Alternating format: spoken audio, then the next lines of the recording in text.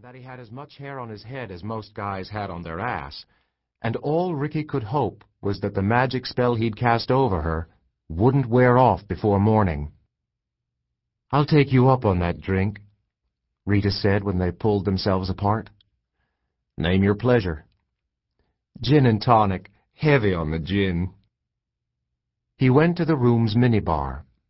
Once his winnings had started to mount, the casino had plied him with free drinks, and now he could barely walk. Stopping at the boxy TV mounted to the wall, he paused to stare at his disheveled appearance in one of the smoky mirrors that served as wall decorations. His face was smeared with pink lipstick, and his hair stood on end. He looked like shit. In the same reflection, he caught Rita firing up a butt. She was a mess, too, but in a sexy way, like she'd just woken up, and it occurred to him that no matter what she did to herself, she was always going to be beautiful, and he would always be a grunt. He staggered into the bathroom, slamming the door behind him. Jesus! The bathroom light was bright and harsh. Filling the sink with cold water, he dunked his head, came up for air, then plunged his face in again. "Are you all right?" she asked through the door. He pulled his face out of the sink. "Give me a minute, okay?" "You want a drink?" "Coke." "Want some rum with that?" "No, straight." Another dunk, and he felt a little better. Drying himself, he examined the pocks and crevices of his face in the mirror, his wet hair hanging limply from the circular edge of his freckled head. His pride had been crushed long ago, and he felt the skeptic in him rear itself. What did Rita really see in him besides the 20 grand? No immediate answers came to mind. Then he had a brilliant thought. He'd ask her. He cracked the bathroom door. She was at the minibar, her back to him. In the smoky mirror, he watched her fix their drinks. She'd slipped off her shoes and found Kenny G on the radio, her feet dancing as she poured his soda. She was primed, and the little man sent a message to his brain telling him to drop his drawers and march right up to her. "Or something," he'd say wittily, then throw her on the bed. Wild, uncontrollable sex would follow, and life would be perfect, for a little while. "Don't drown in there," she called out. His pants were hanging around his knees when he saw Rita dig a tiny vial from her purse. Oh no, he thought, a cokehead. Unscrewing the top, she dumped the contents into his bubbling soda and mixed it with her pinky. "I'm waiting," she called out. Ricky shut the door and leaned against it, breathing heavily. Not coke. A Mickey. Knock out the dummy, take the money. He wanted to cry. Would have had he been alone. "Time's up," she called out. A strained laugh came out of his mouth. Being a nerd, Ricky carried a miniature screwdriver in his shirt pocket, and he got on his knees and unscrewed the air conditioning vent, then removed his winnings from his belly pack and stuffed them into the small rectangular hole in the wall. A strange smell was coming out of the vent. He took a deep whiff, trying to place it. Like badly burnt toast. Rita knocked on the bathroom door. "Ricky!" "I'm coming."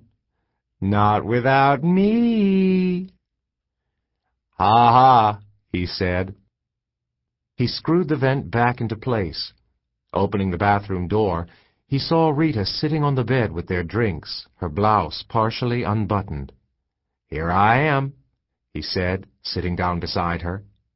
She passed him his soda. "Bottoms up." They clicked glasses, and Ricky felt her stare. He put his drink on the floor, then said, "Listen, something's come up.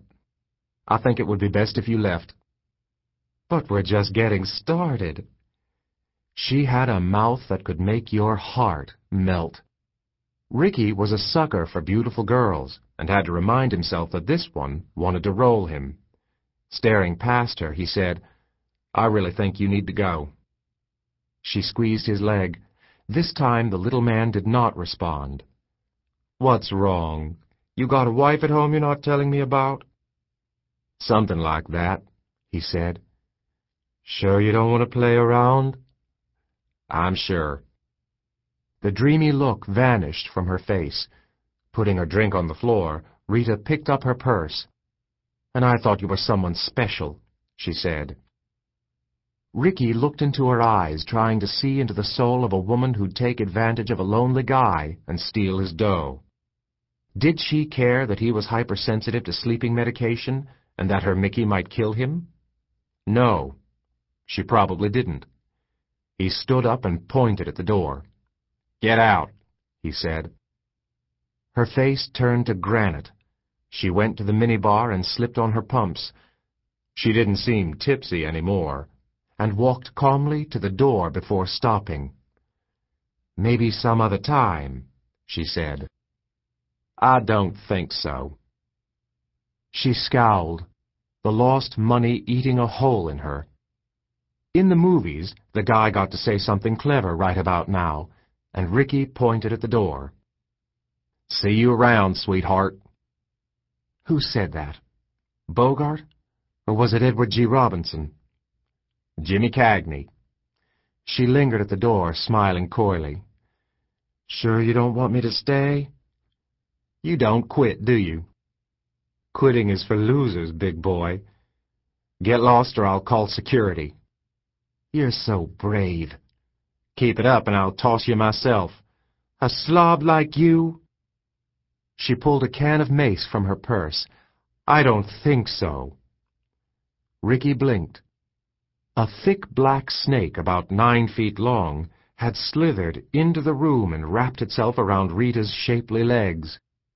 Thinking the booze was messing with his head, he watched the snake begin to squeeze the life out of her, only to melt away in a harmless puff of smoke.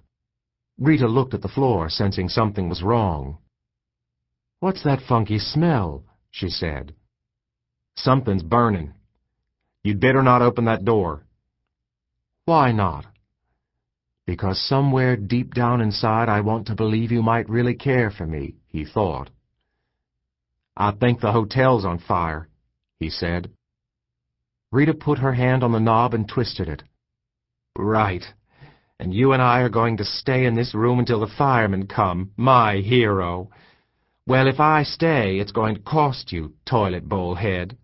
$400 an hour, $1,000 for the night." Ricky winced. All his life, people had soiled him with names, but for some reason, this dagger hurt more than the others. He hadn't intentionally lost his hair, but women seemed to think something was wrong with his genetic makeup because he had. His lower lip began to tremble, and he had to think hard. "How about $20 and you have to shine my shoes in the morning?" Rita's mouth dropped open. "Score one for R.S."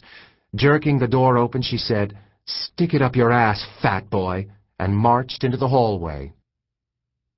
A loud whoosh greeted her as the fire smoldering in the hallway sucked up the bedroom oxygen and caused the hallway to burst into flames. Rita stood in the center of it.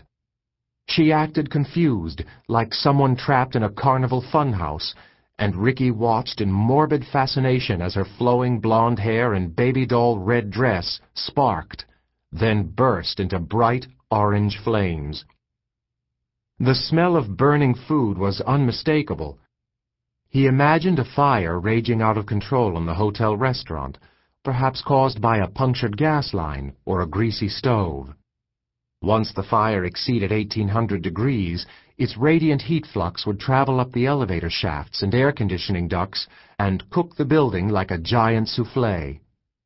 Rita was getting the full treatment, and she ran back into the room like she'd been shot out of a cannon. "You bastard!" she screamed.